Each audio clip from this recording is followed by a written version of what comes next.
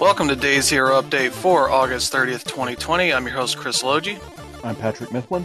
I'm Brandon Perkins. And I'm General Victoria.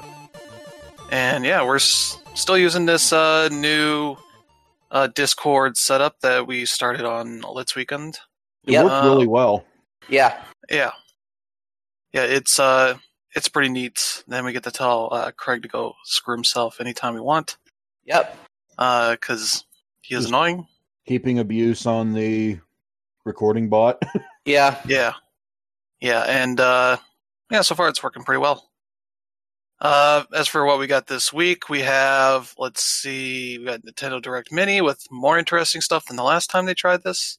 Mm-hmm. We got something of a Gamescom opening night live bit it wasn't really all that interesting. Yeah, what was that? Uh-huh. Yeah, who knows? We'll maybe figure it out, but we got a bit of Netflix news on a new show they're working on. Some sad news about Sega. Yeah. A thing they're not doing anymore. Uh, But maybe a little bit of news on Nintendo, what they're working on. Some bad stuff going on over at Lab Zero. And we got another update on Epic versus Apple. But before we get to all that stuff, we'll talk about what we're playing. As for me, I'm still playing Dark Souls Remastered on Steam. Exploring at this point, I beat the first boss, the Tauros Demon, which is not too bad. Takes a couple times, but now I'm kind of at the point where I'm like, I have a few different paths to go on and trying to figure out where they want me to go, and which points are enemies that are just going to kill me pretty quickly, which I've found a few of those.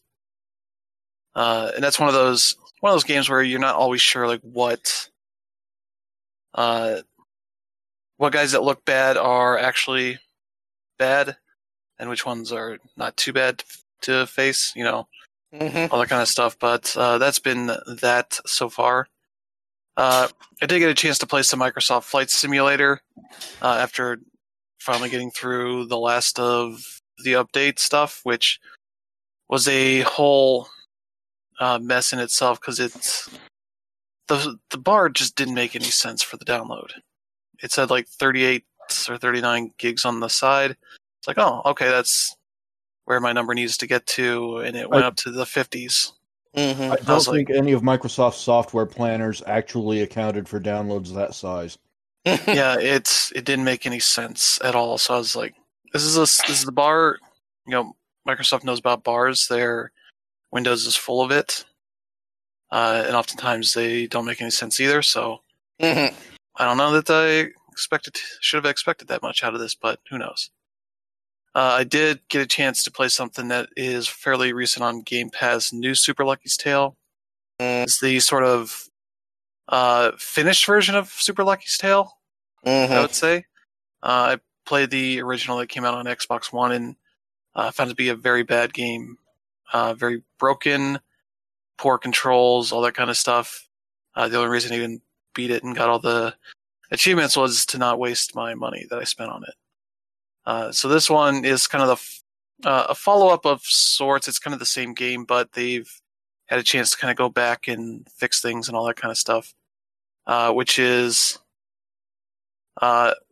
works. So far, I haven't had anything super bad in it yet. The 2D levels seem to be okay. It's kind of just an okay, weird little means of getting people, I guess, to pay for a fixed version of the game, at least as far as I've seen, which is unfortunate. They should be asking people to pay. I don't even know what they're charging for it. I could Not check that. surprising. Yeah. Let's see.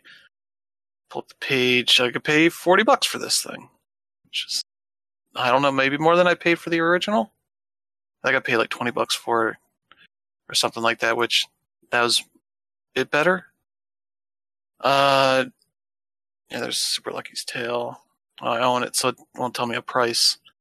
That's why I didn't buy the DLC either. I assume that it comes with Super Lucky's Tale, but yeah, it's a fairly basic 3D platformer. You basically go through each stage, and you want to get all the pages of this book that I forget what the story is. Some important book gets torn up, pages scattered all about, and you want to get them in each of the stages, and it's not a hard game at all. The only time I lost is because literally the frame rate just shit the bed long enough for my character to die, and I didn't even see it. That was the one time I died. It was not even really my fault. Because it is very kind of brain dead easy for somebody who's played 3D platformers for a long time. I assume it's probably a decent challenge for kids. But yeah, that's the thing. I also kind of just started Hypnospace Outlaw, which is also on Game Pass, which is a very weird and silly, I think they call it like a 90s internet simulator. Yeah. Very much kind of has that style of like a Netscape browser, but kind of VR-ish, I guess. The whole interface is supposed to put like this headband around your head while you're sleeping that is also attached to the internet, and then you can browse the internet that way. It's weird, but as far as playing it, it's kind of just like browsing an internet browser from the 90s. It doesn't use like the extra buttons on your mouse, or you can't like highlight text or anything like that. But it is very weird. You're kind of a mod. What they call it is enforcer, and you're like looking around pages, finding things that break the rules, and I think it's called chime law. I forget what each of the letters means for it, but so far I'm at the point where I'm just like learning all the tutorial stuff and kind of just looking around. A lot of pages have music to them, like they did in the internet back then, like GeoCities pages would, and very poorly looking GIFs, and some people just bad at web page design, so there's like text that's covered up by graphics and all that kind of stuff. It's a pretty fun nostalgia trip for that kind of stuff, and also very weird. So that's kind of the stuff I've been dipping into there. And there's a demo on Steam right now. It's for Tunic. I played I didn't play through it because I didn't beat it, but that game seems pretty cool from what the demo shows. It is kind of an isometric Zelda, I guess. A little bit of Dark Souls to it. There's like your dodge has stamina to it, so you're kind of only able to do it in quick succession, like 4 times, I think. The very first boss, the boss that I fought and got wrecked by, very much was like a Dark Souls boss because he is constantly attacking you. You need to dodge out of the way and get hits in there, and kind of manage your stamina and all that. But up to that point, it's kind of very chill. Not too much stress there, but yeah, it definitely has a good bit of Zelda vibes there, as well as some modern like indie aesthetics with like a simpler look to it, kind of 3D look to it that looks pretty nice. But that has been it for me. How about you, Pat? Well, I'm still at the point where my retro minis are actually my main consoles. On the TurboGrafx side of although I'm not doing this on the TurboGrafx Mini because the hack hasn't gone public yet. They haven't. There's not a way for the general public to add games to those yet, so I've sideloaded them onto my PlayStation Classic, and it's been pretty much dominated by a couple of shmups in Final Soldier and Super Raiden, and those are both an absolute joy to play. When they get a shmup right, it's some of the best gaming out there to be had, and these are 2 just prime examples of what the genre can be when you have the right developers at the helm. And so I'm probably going to be glued to those for a while. And then on the PlayStation side of things, it's a couple of import racing games. I was playing them last week. I don't have a whole lot to add about them. It's just Rally to Europe and Side by Side Special. But other than that, I've been doing some site stuff that I'll be alluding to here shortly. So that's really been it for me. All right. How about you, Brandon? Well, I finished Code Vein earlier this week, so I decided to go and play an actual Soulsborne game, which was Bloodborne, and it's kicking my ass, as usual, but it's Bloodborne, so it's good, and you keep coming back for more abuse, because it's just that good. But I also been using my PS Now subscription to get play some other games to download. So I've also started playing a little game called Greedfall, which, those you don't know, it's basically a European RPG that's basically meant to be like the sort of like a throwback to like the original Dragon Age Origins.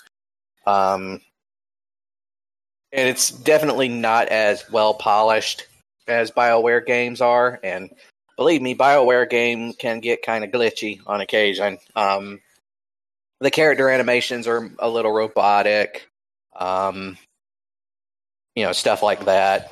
There's a lot of, traveling around in areas, and there's, the day-night cycle, all that stuff.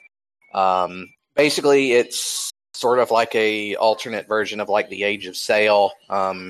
You're a member of a aristocratic family in a place called the Congregation, which is basically sort of like a version of like a combination of like Italy and Great Britain, because it's very much like meant to look like Great Britain, but the way it's organized is more like the old Italian city-states before, back when it was mostly ruled by like the Medicis and all the various royal noble families and like a coalition instead of like an actual king or anything.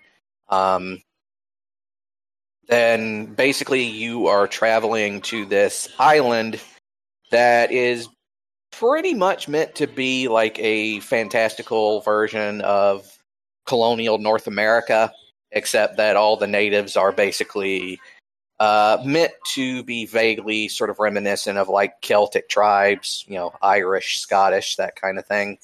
And you're basically having to sort of keep this balance between like the various powers that are in this new island. There's the Congregation, of course, but there's also like the Bridge Alliance, which is a mostly is sort of based on North. Basically based around like Eurasia and the Middle East, and it's heavily science and alchemy focused. And visually, they're basically meant to be reminiscent of like the Islamic Golden Age. And then there is the nation of Theleme, who is basically a theocracy that's meant to be reminiscent of the Catholic Church, except visually they're very reminiscent of like the Puritans and the Anglican Church. All of their they all look very pilgrimy, basically, except for like the bishops and priests who, for some reason, are dressed like conquistadors. But yeah, it's a good game, but it's definitely like not as polished as like a BioWare game would be. It's definitely worth playing, but it can get a little samey here and there. And other than that, I've also been playing Banner Saga. Specifically, I've been playing Banner Saga 2. I finished the first Banner Saga game, which is not easy, and man, do a lot of people die at the end of that one. How long would you say it is? The first Banner Saga is, depending on how difficult it is, you put the difficulty at, it can be anywhere from a couple hours to maybe 10 or 15. Okay. Yeah. I have them. I just haven't started them. I wasn't sure how much of an if investment it's easy, if you have it on easy, you can get through it pretty quickly. But if it's hard, it'll take a while. But yeah, okay. That's what I've been playing. So, Dan Reb, what about you? Dan Reb, you're muted. There you go. Yeah, sorry, I keep forgetting that this is a website and not a tab. Yeah. Anyway, Yeah, I haven't been playing much because I'm just trying to rest. But I did start on Tell Me Why, like after 3 a.m. this morning, because for some reason I just woke up at 3 a.m. and I was like, oh, this finished downloading, so I guess I'll go ahead and start playing it.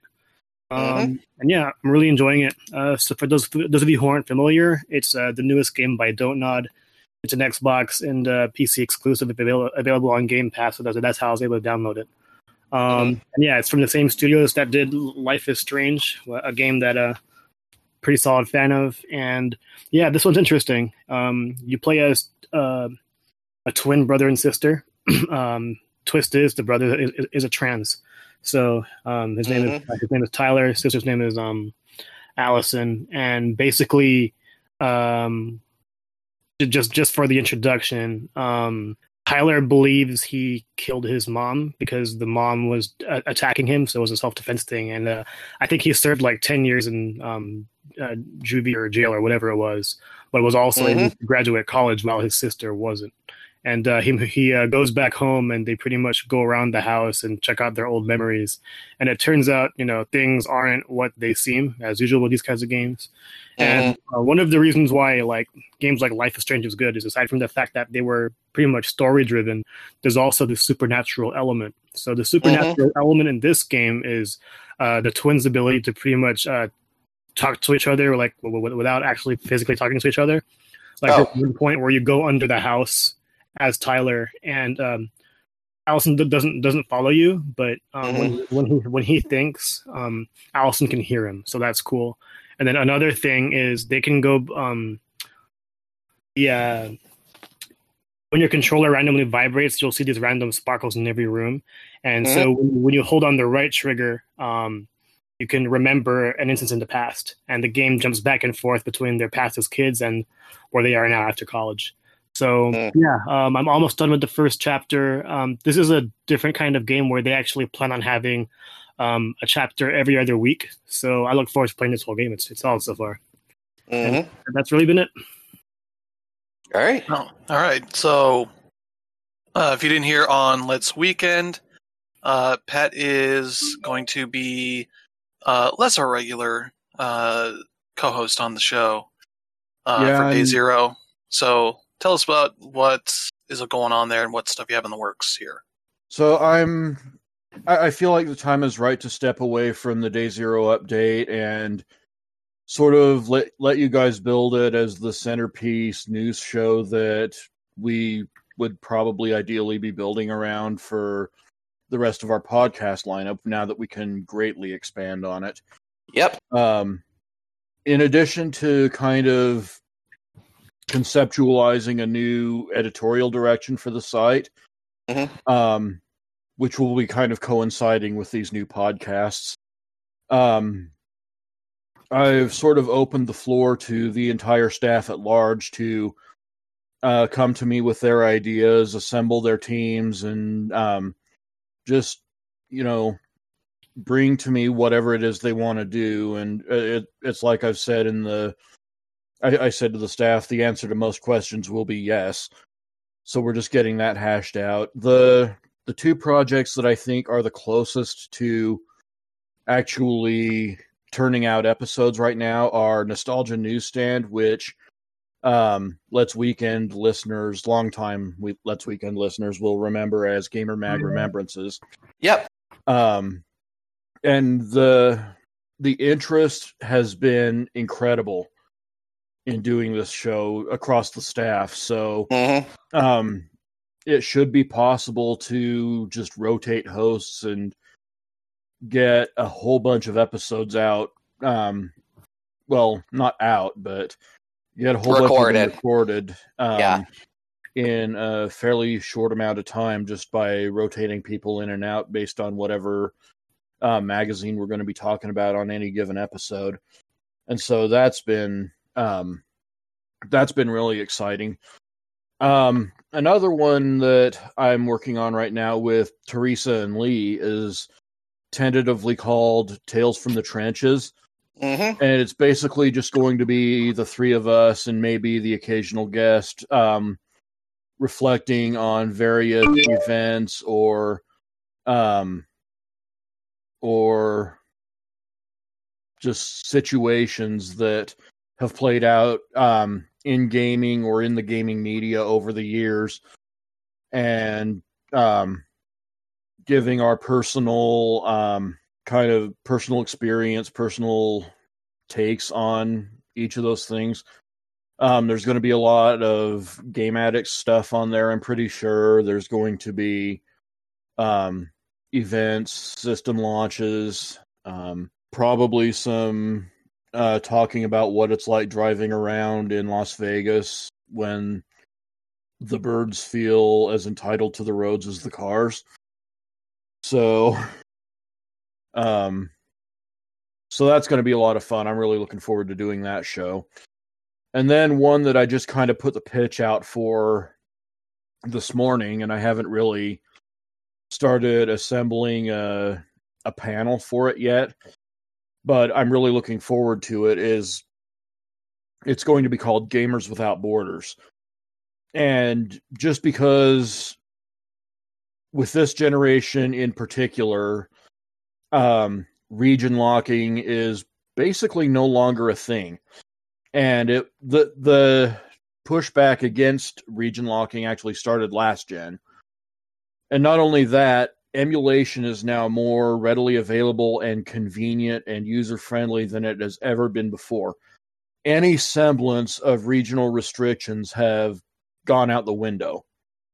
And so I wanted to launch a show that would kind of open those doors to people who want to maybe explore import gaming, but could get overwhelmed by the sensory overload of just all of these generations of games and thousands of titles that are opening up to the entire world, pretty much all over the span of a few years. And so that's one I'm really looking forward to doing once we can get the rest of the panel put together and get some scheduling sorted out. So that one's probably a little further off, but and these are by no means the only shows in the pipeline. These are just the concepts that I think are close enough to fruition to talk about. And so that's what I'm going to be doing with my time and energy once I'm no longer appearing on the Day Zero update on a weekly basis. So I am by no means going away. I'm definitely going to be showing up here a lot less and for probably very specific circumstances. But look forward to what's coming, because things are really starting to take on the form that I was hoping they would when we first started doing the Day Zero update and Let's Weekend almost 6 years ago. So yeah, that's what I'll be doing moving forward. And yeah, so I'm guessing we'll be trying out some things. So if some of the stuff doesn't become longer term stuff, that's fine. We'll find the stuff that sticks. And we're really just throwing shit at the wall right now, but yeah, it's going to be a lot of fun. And I don't see Nostalgia Newsstand or Tales from the Trenches going anywhere, just because the staff that's needed for them is in place, and they've got enough concepts behind them to, at the very least, have very long runs. If not being an ongoing thing. And then Gamers Without Borders is one that I just feel really strongly about, but we'll see how the logistics of that one shake out. But I'm feeling very hopeful. And plus, I'm looking forward to seeing what ideas you guys come to me with, because, I mean, this is definitely a site loaded with ideas. Yeah. So. Yep. Yeah, definitely. Yeah, we'll see how that stuff goes as we kind of bounce ideas around. Yep. See all that stuff come to fruition. But, yeah. That is, be excited. It's an exciting time to be a Smashpad staffer. It should be an exciting time to be a Smashpad listener and reader. So yeah.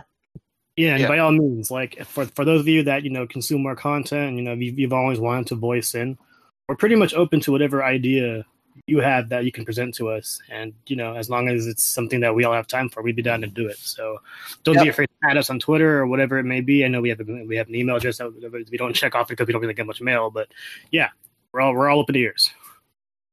Mm-hmm. Yep. All right. Yeah, so let's get back to the regular stuff we talk about here. It is a new month coming up here in a couple days, so that means new lineups for PlayStation Plus and games with gold.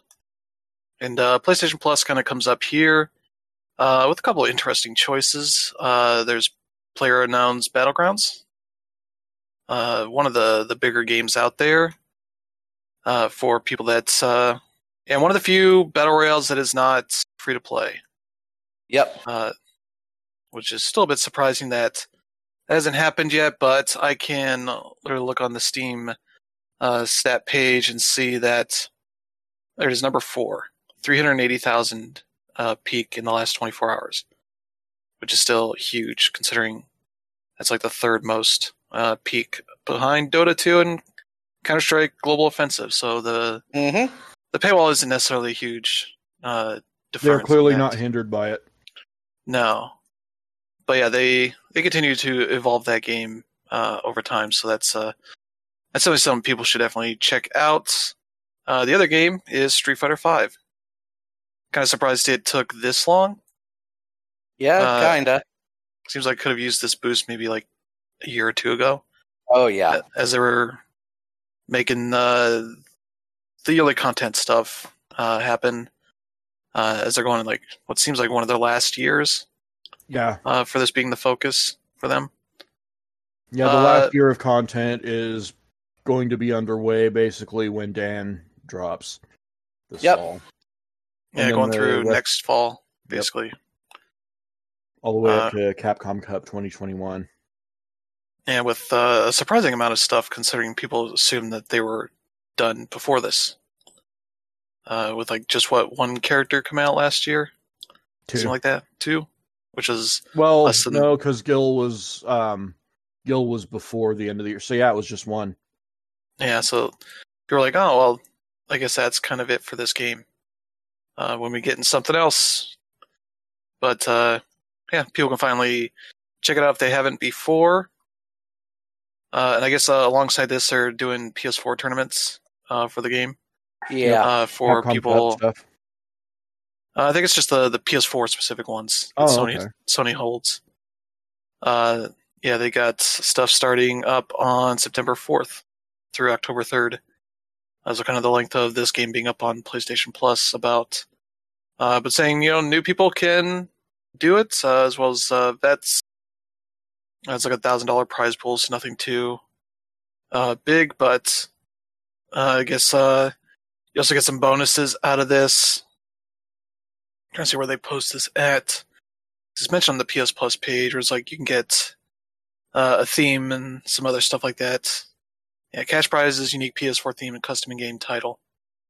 Some stuff like that. But yeah, if you haven't checked it out yet, Fall Guys is still available, as well as Call of Duty Modern Warfare 2 Campaign Remastered until Tuesday. And the new games will go up later that day. Pretty solid lineup there. Games with gold. This month is an interesting selection here. There's Tom Clancy's The Division, which also feels like a thing that probably should have happened sooner, because 2 has been out for a good bit, and those are games that require a lot of space, like a good 70 gigs or something like that. Yeah. And like you're probably missing out on some of the community stuff that they did with that first game. I don't know how many people are still playing it for I forget what it's even called anymore, the community area where you're kind of facing off against other people for higher end loot kind of stuff. But that's available on the 1st. Let's see, the other game coming out on the 16th is the Book of Unwritten Tales 2, which is an adventure game. I haven't played too much of it, but I've heard good things about it. Let's see, for the 360 stuff that is also on Xbox One, starting on the 1st is The Blob 2, which is a pretty decent platformer from what I played. Kind of all about color stuff. I don't know if they added the better like color people that have the color issues, that kind of stuff. Because the original one I don't believe has anything that lets you like texture stuff so that you know difference between colors. I wonder if they did that with the second one, but the second game is available on the 16th. Is Armed and Dangerous, the original Xbox game, which I think is one of those kind of cult favorites, because it's a very silly, shooter on the Xbox, where your character can get something like a shark gun. Yep. Where you shoot a shark that's on the land that goes and eats enemies. Like some very ridiculous stuff there. Oh yeah. But one that never really got past just being like a game that's like a small amount of people liked. Which I should probably check that on Steam at some point. If I don't already own it, I probably already do. That seems like something I would have bought at some point. Yeah, I do. So I'll probably check that out and see what this. Oh my god, I don't know how old this game is. Probably like 2003, something like that. But yeah, that's the game Slick Gold. Pretty decent offering right there. But speaking of PlayStation Plus, we mentioned Fall Guys, and Fall Guys has done incredibly well. Better than probably anybody would have ever expected out of it, as it's crossed 7 million units sold on Steam. That's paid, and probably Devolver's easily their biggest game ever. Which is kind of crazy. And it's also the most downloaded PlayStation Plus game of all time. As well, also a ridiculous stat there, because I think with the 10th anniversary for PlayStation Plus, Sony put out a list of like what the best-selling stuff was, or the most downloaded stuff was, and it was like Call of Duty, Modern Warfare Remastered. Yep. What else was it? I think it was Sonic Forces was number 2. There's like Shadow of the Colossus, the PS4 remake was on there. Like big name stuff. Yep. I don't know. I could just say it was Sonic Forces, but it's a Sonic game, so. But this game's outdone all of them. Yep. Which is wild. Something I would not have expected ever, but I'm kind of glad for the devs. And then on the tweet, the Devolver followed up saying Nina called this 2 years ago from one of their E3 shows, where she's captioned saying, "Okay, Fall Guys looks sick. It's going to pull in loads of. I'm going to be rich." You know, all right. The sort of thing their like fake CEO on that show does. But yeah, that's great news for that studio, and good reasons to keep supporting that for the long term. But yeah, speaking of games coming out here in the near future, we hope do well. There's Hitman 3. Finally got a date, January 20th, 2021. It'll be free to upgrade to the next gen for people buying on PS4 or Xbox One. And they do a little jab at Control, saying we're creating 2 editions of Hitman 3, the Standard Edition and the Deluxe Edition. Standard Edition includes the Hitman 3 base game, nice and simple. Deluxe Edition includes the Hitman 3 base game and the Deluxe Pack, again, nice and simple. The only difference is between the 2 editions is the Deluxe Pack, which includes deluxe escalations, in-game items, and suits, as well as digital soundtracks and more. That is everything that's packed into the Hitman 3 Deluxe Edition. And so, yeah, you get the upgrade for free. No real issues with any of the versions, all that kind of stuff. But yeah, they're starting to talk about the different stages that are in the game, the maps. So that is pretty exciting there. Yeah, that's going to be one of the first big games of next year. And that's on PS4, PS5, Xbox Series X, Xbox One, Stadia, and Epic Games Store. So yeah, you'll be able to get at that game in a number of ways. Speaking of upcoming games, there was a Nintendo Direct Mini Yeah, with we did. a bunch of stuff on it. We got It was sure a thing. Mm-hmm. Yep. A lot better than their first one of these that had like 5 things on it. Yeah. Yeah, the thing It wasn't with until this one this. though is that like they didn't even tell us the night before. It just happened. They just Yeah. dropped. Yeah, and it felt kind of fillery too. Yeah, a lot of this stuff, it seemed to be just a place for these devs to announce and publishers to announce a thing that they're making for everything. Which is fine. You can need that at this point for some of these games. But yeah, like the last time around, it wasn't really an interesting show until they announced the Shin Megami Tensei stuff at the end. Then people are like, oh, okay. This is good now, but here we got a bunch of interesting stuff to touch on here, like Kingdom Hearts: Memories of Melodies. I think it's Melody of Memories. Or Memories of Melody. One of those. It's a Kingdom Hearts game, so the name is It's a fucking Kingdom Hearts hard. title, yeah. Yeah. But yeah, that's one that's kind of a follow up to the Theatrhythm games, the Final Fantasy rhythm games. Mm-hmm. But Kingdom Hearts. That is out on PS4, Switch, Xbox One on November 13th. Mm-hmm. And they did the thing where they have actual Kingdom Hearts canon story in it too, to force those people to buy it if they want to see what additional wrinkles they can add. I don't think it's going to be much, but hey, I think the Switch version has local 8-player multiplayer. I don't know how that works, but whatever. Let's see. Yeah, Fuser got a drop of a couple of new songs that are going to be in that game, and a little bit of a taste of the multiplayer stuff. But that's out fall 2020 on PS4, Switch, Xbox One. Then a bit of a surprise here: Taiko no Tatsujin Rhythmic Adventure Pack, which is a port of 2 3DS like rhythm RPGs that never came over. So they've like remastered it and put it out on the Switch. Let's see, winter 2020, which is kind of wild. I guess it also has like story stuff. You're even collecting monsters to join you in your fights, that kind of stuff. It has a bunch of songs in it. I think it's like 130 songs. 6 new ones that have been added since the release of these original games.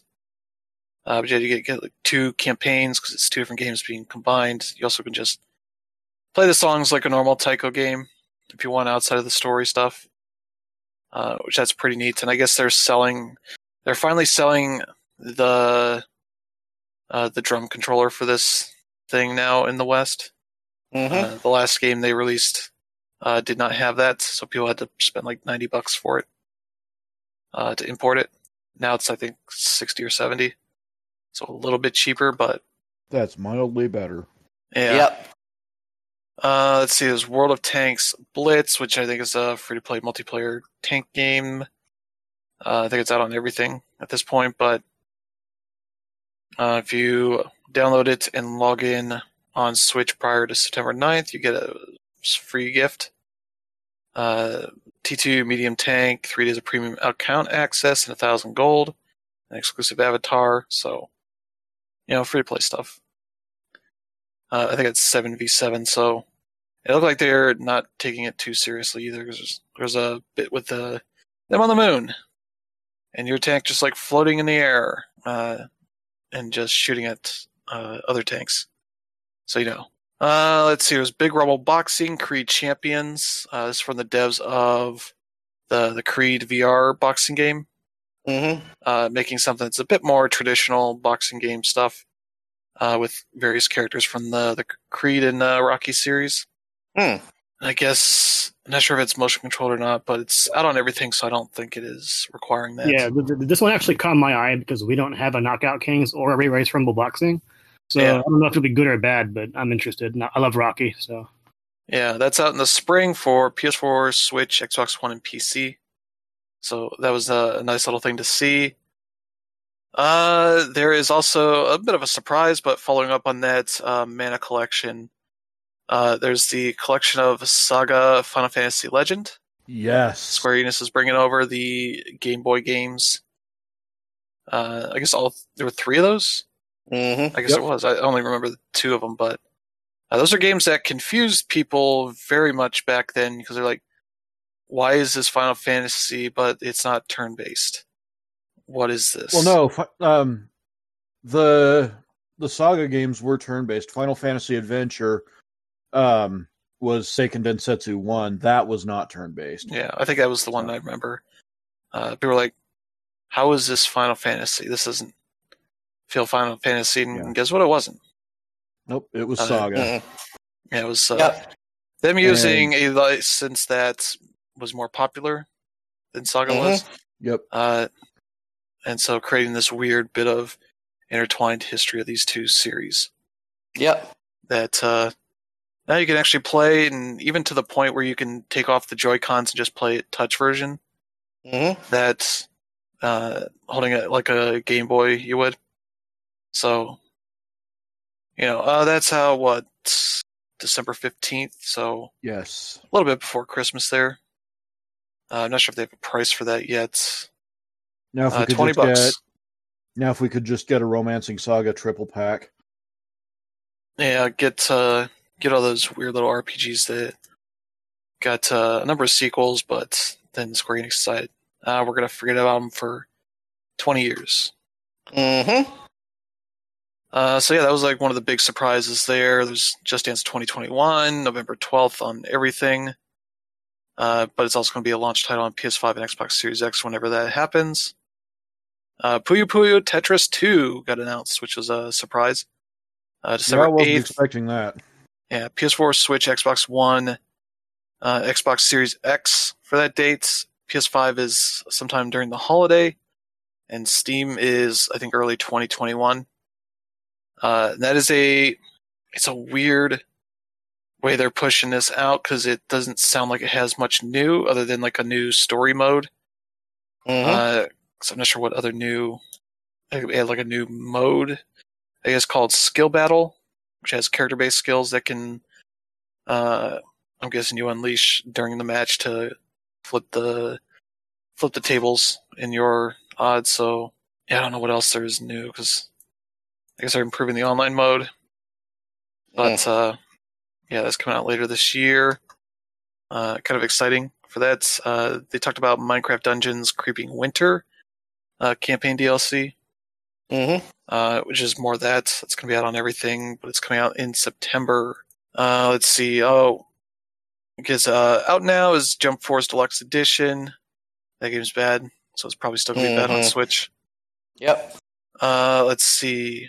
There's Captain Tsubasa Rise of New Champions. It's also out now, PS4, Switch, and PC. That is like an arcadey soccer game that's goes full anime. Mm-hmm. To the point of, you can use multiple players to kick the same ball because that makes it more powerful. And people like jumping off of others to get up in the air and get more powerful kicks, all that kind of stuff you would expect out of a sports anime. Mm-hmm. That is out now, and also out now is Final Fantasy Crystal Chronicles Remastered Edition, which is the remake or the remaster of the GameCube game. That was like their first return to Nintendo platforms in several years. Oh yeah. This version has. There's a huge buyer beware here. So as we know, like back when it was first marketed on the GameCube, it was like, oh yeah, it's Nintendo's first FF game in forever. And yeah, the Metacritic score now is worse than it was how many years ago. And the reason is because they removed local co-op. The multiplayer is region locked. When you do multiple multiplayer, only the host gets the quest item. So the progression is really bad, and the online doesn't work half the time. So $60 game, be careful. Mm-hmm. Sounds like Why am I not surprised? It sounds like a Square Enix 50-50 chance that their remaster of a classic game is bad or good. Yeah. This is saying it's $30, not $60. But you can check out a demo for it, so you can see ahead of time what you're going in for. I do believe in its favor there is crossplay the other platforms. So if you need to bring other people in, but that game wasn't necessarily well regarded back then, and still isn't now. So it's mind-boggling because back then, in order to really maximize your fun with it, you had to have like 4 Game Boy Advances and 4 link cables, which is an insane amount of money. And then here, they don't really do much to improve the experience. So yeah, I don't know. Penny Arcade lambasted it brilliantly. Oh yeah. Yep. So that was the Nintendo Direct Mini.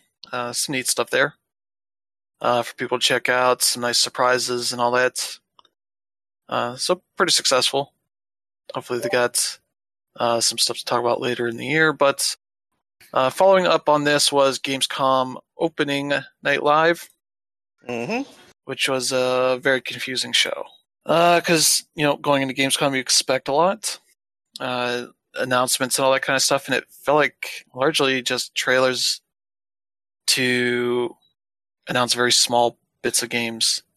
Yeah. There wasn't too many like surprises or anything. Like people were holding back things for this show. It's like, we've been teasing this Call of Duty game, and here's a cinematic trailer that shows Ronald Reagan. Yeah. And it's like, okay, I guess. Doesn't really tell you anything like what's new about this game. There's a similar one for. Trying to think. There's a Star Wars Squadron story mode trailer. It's like, okay, I guess. But that's that's what a lot of this is. There's a couple interesting things here, like the surprise of this weird like live action thing that turned out to be Bridge Constructor: The Walking Dead, which is a neat little thing. I think they've done a portal themed bridge construction game, which was pretty neat. And this one's kind of when I guess you're just building these bridges to get the crew across safely. Yep. Let's see. There was Doom Eternal first campaign expansion, but nobody's really seems to be interested in that anymore. Game kind of came and went, and didn't hit as big as people were expecting. BioWare kind of teased Dragon Age 4. Yeah. Kind of, being that it was mostly a bunch of like concept art and stuff. Yeah, it's that thing that they've been doing most of this generation, where if they're not ready to actually show a game proper, they do this weird behind the scenes thing of talking to devs and what they're excited about working on the game. Yeah, they did the same thing with Andromeda, and it's like if you don't have anything to show, you don't need to show it.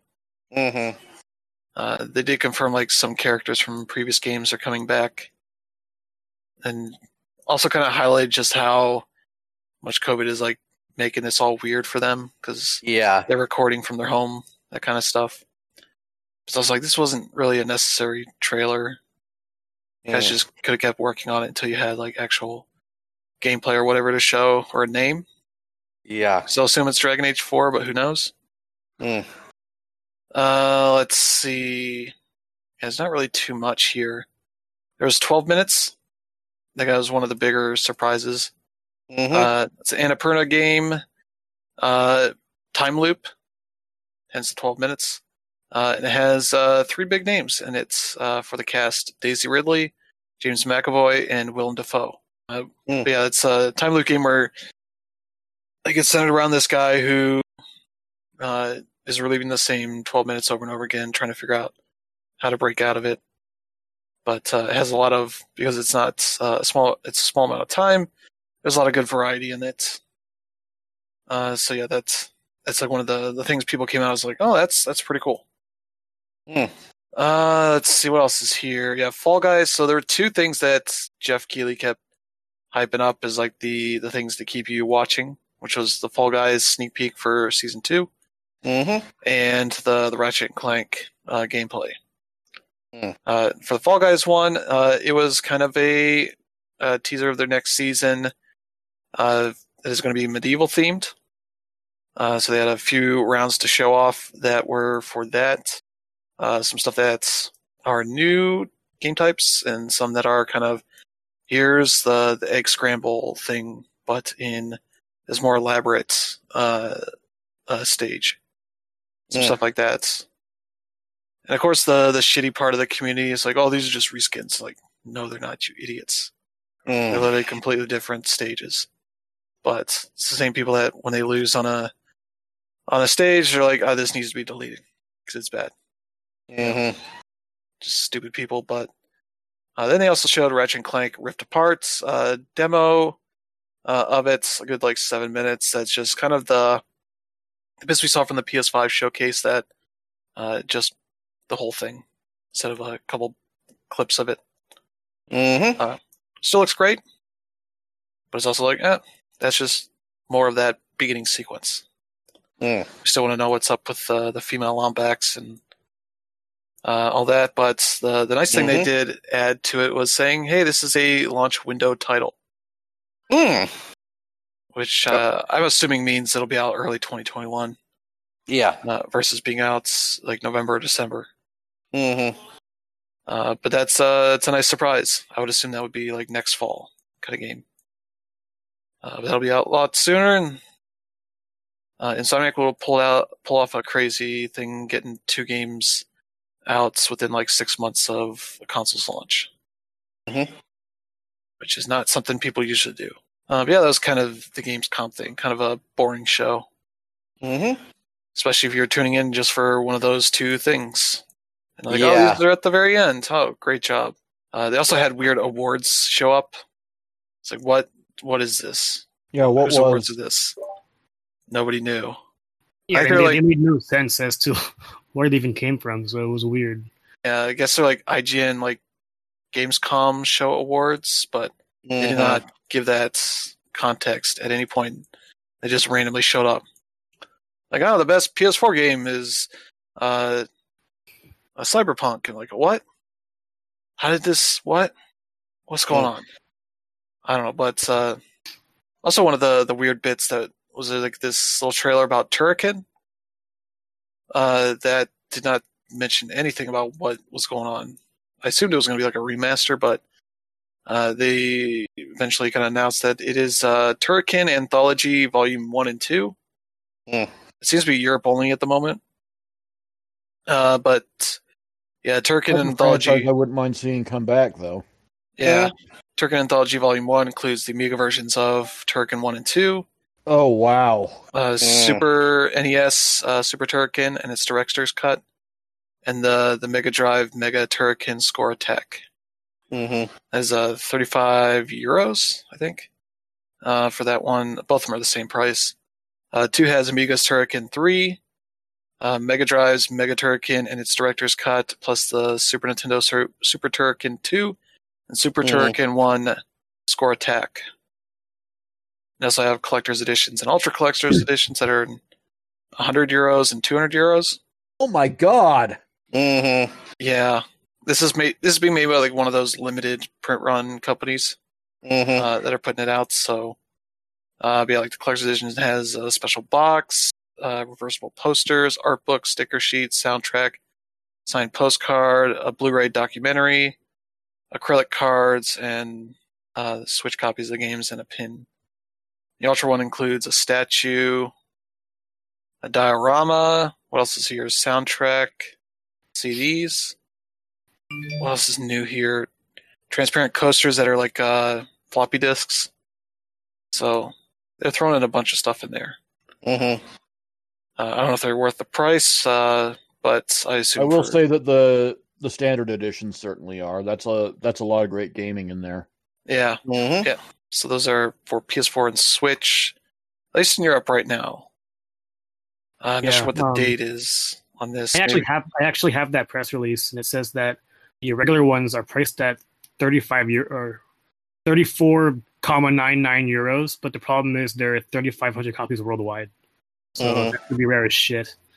Yeah, but yeah, and it's going through strictly limited games, so don't know if they have a date for when they're going to start offering it, but that's at least what they're going with, and it doesn't really preclude them from putting them out digitally, but I don't think they gave any information on that either. It was a very, very weird announcement, but good news for people that are excited about those games. But yeah, that's kind of all the new show stuff for this week. But we do have one bit of a surprise here: The Witcher Monster Slayer. Yep. Teresa was looking for a way into The Witcher, and this might be the one for her. Yeah, because it's basically Witcher's version of Pokemon Go. Yeah, though instead of collecting the monsters, you're killing them. Yep. Naturally. Yeah. And the way with The Witcher, you're kind of also coming up with oils and herbs and all that stuff as you prepare for that fight. 'Cause you can't just go in just swinging a sword and whatnot. Also, not too much information here, so I don't even know what the combat is. It kind of looks like you're just swinging a sword and doing your spells and all that. But yeah, you have it's overlaid over your city and surrounding streets and all that stuff. You probably see monsters around, and you go walk up to them, click on them or whatever to start the fights, and just get trophies for beating them, that kind of stuff. Witcher stuff. But yeah, I think it's iOS, Android. They say it's going to be coming soon. It's free to play, all that stuff. AR combat, so it'd be weird having monsters pop up while you're at Walmart or whatever. But hey, it's a neat way of adapting that stuff for the Witcher, not just be it's a monster collecting game. Because that wouldn't necessarily fit the world so much. Maybe there are cards, but who knows?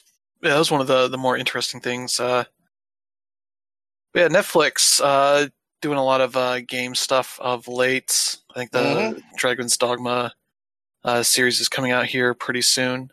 Yeah, and they're currently working on season 2 of The Witcher, which technically isn't based on the games; it's based on the books. But that's neither here nor there. Yeah, and they confirmed that they're working on a live-action Resident Evil series. Let's see. Yeah, they gave a little bit of description. When the Wesker kids move to New Raccoon City, the secrets they uncover might just be the end of everything. Yep. Resident Evil, a new live-action series based on Capcom's legendary survival horror franchise, is coming to Netflix. 8 one-hour episodes. The head writers worked on Supernatural, Andrew Dabb. Bronwyn Hughes is directing the first 2 episodes, who worked on Breaking Bad, Better Call Saul, and Burn Notice. And yeah, not really too much else out of that, so it seems like still fairly early on that.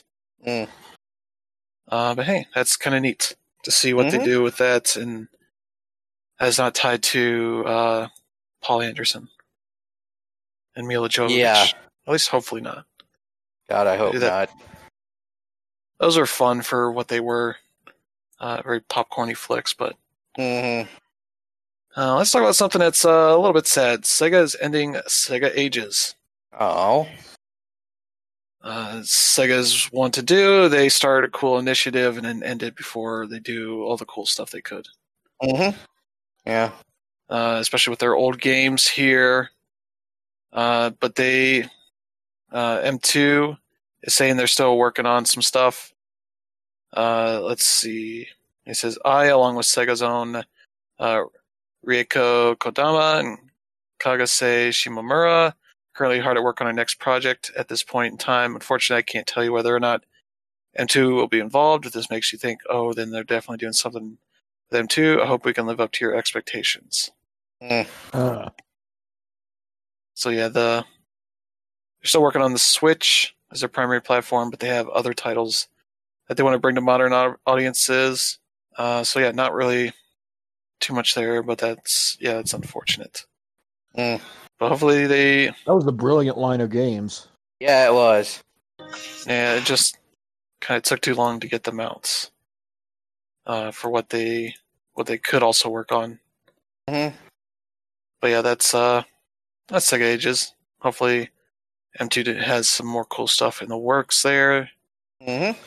But speaking of the Switch, we got reports here this week that there is a upgraded Switch coming out early next year. Which is not really too surprising. Nintendo likes to do that with their portables. There's not really too many details, really. It's just that it's going to be upgraded. It's coming out maybe early 2021. See, the quote is, the Kyoto-based company has looked into including more computing power and potentially 4K high-definition graphics.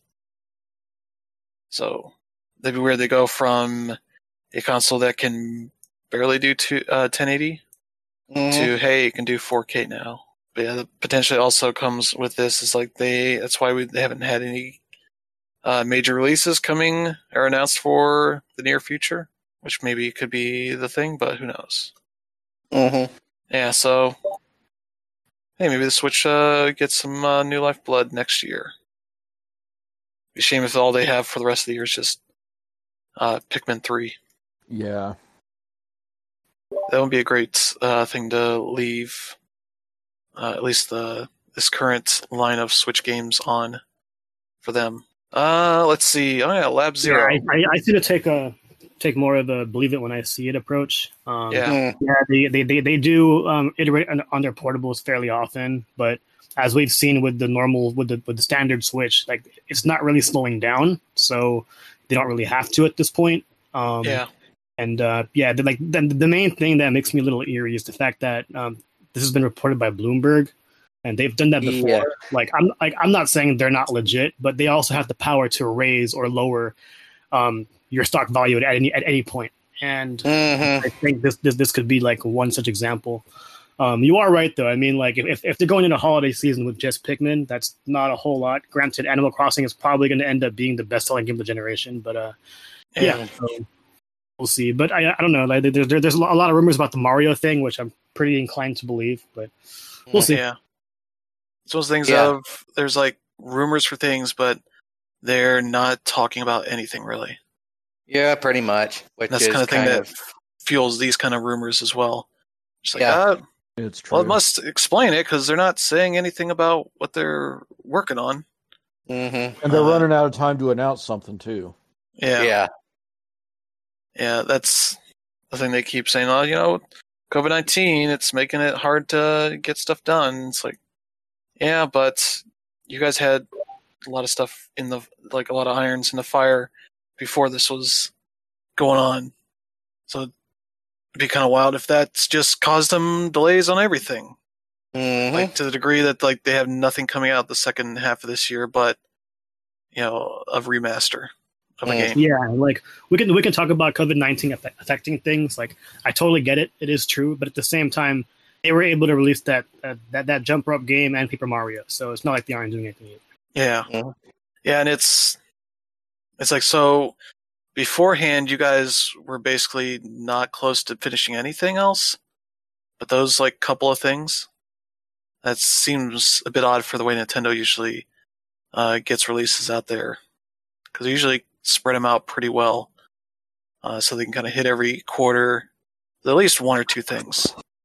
And this is looking at like the second half of this year might just have one game, and that's generally not how Nintendo even does in their worst quarters, in the worst years.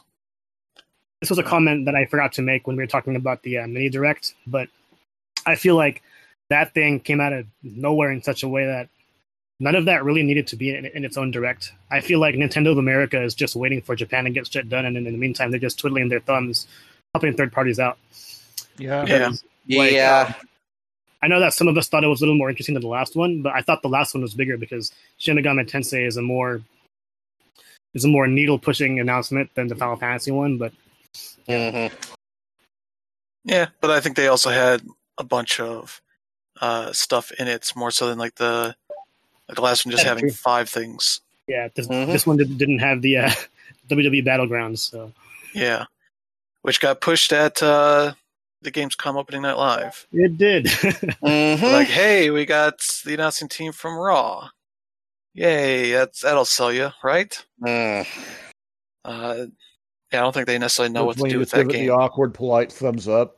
Yeah, we're in a weird point for Nintendo, and hopefully at some point they are able to break out of it I don't know if it's like them wanting to have like, you know, a handful of things to talk about versus just, you know, dropping, you know, one thing here and there, which is kind of how they did Pikmin and Paper Mario, which is like random tweets showed up saying, "Hey, this is what we're working on." I mean, like if the Mario thing is real and they announce Pokemon Snap for this year, that's it. They're good. So yeah, I don't know. Problem is, we're in September and we have no clue if that's actually true or not. That's kind of you typically don't announce your fall lineup during the fall. Exactly. So kind of how E3 was like, hey, here's stuff coming out later this year. And then your Gamescom and TGS are kind of like, here's like stuff like at the very end of the year, but also first half of next year. And it seems Nintendo was kind of the one that didn't really take advantage of the spreading out of new stuff to get like their future plans in the works, which kind of fuels the notion that that upgraded Switch is why they're not doing too much in the way of releases the rest of this year. Like they're holding it back, which that's not really. Nintendo's not really done that too much. Mm-hmm. Like not this gen. Yeah, like the new 3DS, they had a couple things, but that was also stuff they weren't necessarily holding back on. Yeah, I was going to say that for like for their second or third iterations for current portables, like there isn't much exclusive content for it because you divide your audience by doing that. It's weird. Mm-hmm. Yeah, it's like we can do Super Nintendo games now, the extra power. It's like we're like, what? Since when we can do this? The homebrew stuff that has that in it. Yeah, it's Nintendo's been weird with this stuff, so can I just have to wait and see if the rumors are true, or if maybe they finally show up and say like, here's like 4 things we got this fall, and it's like, okay. But yeah, let's get here to the more controversial part of the show. And by controversial, we mean we hate all of these people. Just yeah. There's Lab Zero made the news because most of the developers left. Yep, because they could not just deal with the fact that their CEO is just a complete asshole. And yeah, Mike Z, who has been kind of the head of the studio and for I assume its entire existence, but he's well known in the fighting game community. Yeah. Mm-hmm. And I'm guessing not very well. Well, I wouldn't say that he wasn't very well known, but I mean, he's not very well liked. Oh, I don't know. Impressions up until this point have, at least from my perspective, been pretty neutral. Okay. Like he was just regarded as just another dude who happened to be a game developer and ended up making some important contributions to online fighting games. But as far as anything beyond simply being socially awkward, at least I haven't been privy to anything. So okay. So yeah, the whole thing with Lab Zero here is that they've had a lot of talented developers, especially artists, for the games, and pretty much the entire rank and file at this point. Yeah, and there was a plan at some point later this year for Mike Z to essentially make the whole studio a worker-owned company. Everybody like a fair share of the company. Oh, a co-op. Yeah, I'd be cool with that. Kind of thing. Like that. And time came to actually do it, and then he went, nah, we're not doing that. So they decided to just tell him to go screw himself. Well, they kind of started talking to each other and realizing the like little harassment things, inappropriate comments and such that they had with him that they thought was just the thing that they got out of him was actually a pretty common occurrence for most of the women and guys at the studio. Just him being an asshole or being harassing to them, making lewd comments and abusive at times. That kind of stuff was more of a common occurrence, and they kind of brought it up to him. He did not take it well, told him you have until the end of the month of August to get the hell out, and most of them said, "Yep, we're out." All right. Which is great for them. Mm-hmm. Yeah, they let Mike fester in his own hellhole. Yeah. So yeah, with that news of everybody leaving Lab Zero, if you didn't know, Skullgirls is not owned by Lab Zero. And that was a surprise to me. Yeah, it's owned by Autumn Games, who owns the IP. As I guess along with them, they have a mobile developer for the series called Hidden Variable Studios. Mm-hmm. They released a joint statement backing the former Lab Zero employees, saying Autumn Games and Hidden Variable Studios fully support those employees who have chosen to stand by their principles and leave in light of Zymont's behavior, and we find their allegations to be credible. As such, effective immediately, we will no longer be working with Mike Zymont or Lab Zero Games. Which is definitely a big fuck you move there. Yep. It's basically saying, let's see here. Yeah, they continue to produce Skullgirls content with the help of former Lab Zero employees. A group that includes most of the noteworthy people. Working remotely in like a freelancer context, I think, at the moment. Say we are currently sorting out the logistics of how this will manifest. Regardless of what form the relationship takes, we are committed to working with them to generate new Skullgirls content and to provide financial support to help them land on their feet. It's kind of being like, yeah, fuck you, Mike Z. We'll still work with the people that you ran off. Yeah. Because we value them more than you did. Which seems like a fitting end for Lab Zero, I guess. Stupid games, stupid prizes. Yeah. Yep. Yeah, you bet them, you dare them all to leave, and they left. And now you're the one without any of the work you were supposedly going to have. Yep. And so that is kind of how Lab Zero's ending up at this point. Who knows what the next step is for him, but at least for now. One. Yeah. But yeah, at this point, it's basically a big fuck you to Mike C. Yep. And yeah, we teased another continuation of the Epic versus Apple thing. Yeah. The battle of giant dick corporations. Here, and so Epic had sued Apple for pulling their Unreal Engine accounts. Tried to get a temporary injunction on that, and they were granted that. They were not granted their request to have Fortnite reinstated. But for the Unreal Engine, at least, they will be able to continue working on that and supporting other developers and such for that. As the judge said here, potential significant damage to both the Unreal Engine platform itself, to the gaming industry generally, including on both third-party developers and gamers, faced by Apple's actions against Unreal, a point that was debated in yesterday's hearing. Elsewhere in the decision, she wrote, Apple is hard-pressed to dispute that even if Epic Games succeeded on the merits, it could be too late to save all the projects by third-party developers relying on the engine that were shelved while support was unavailable. Apple's chosen to act severely. By doing so, has impacted non-parties and a third-party developer ecosystem.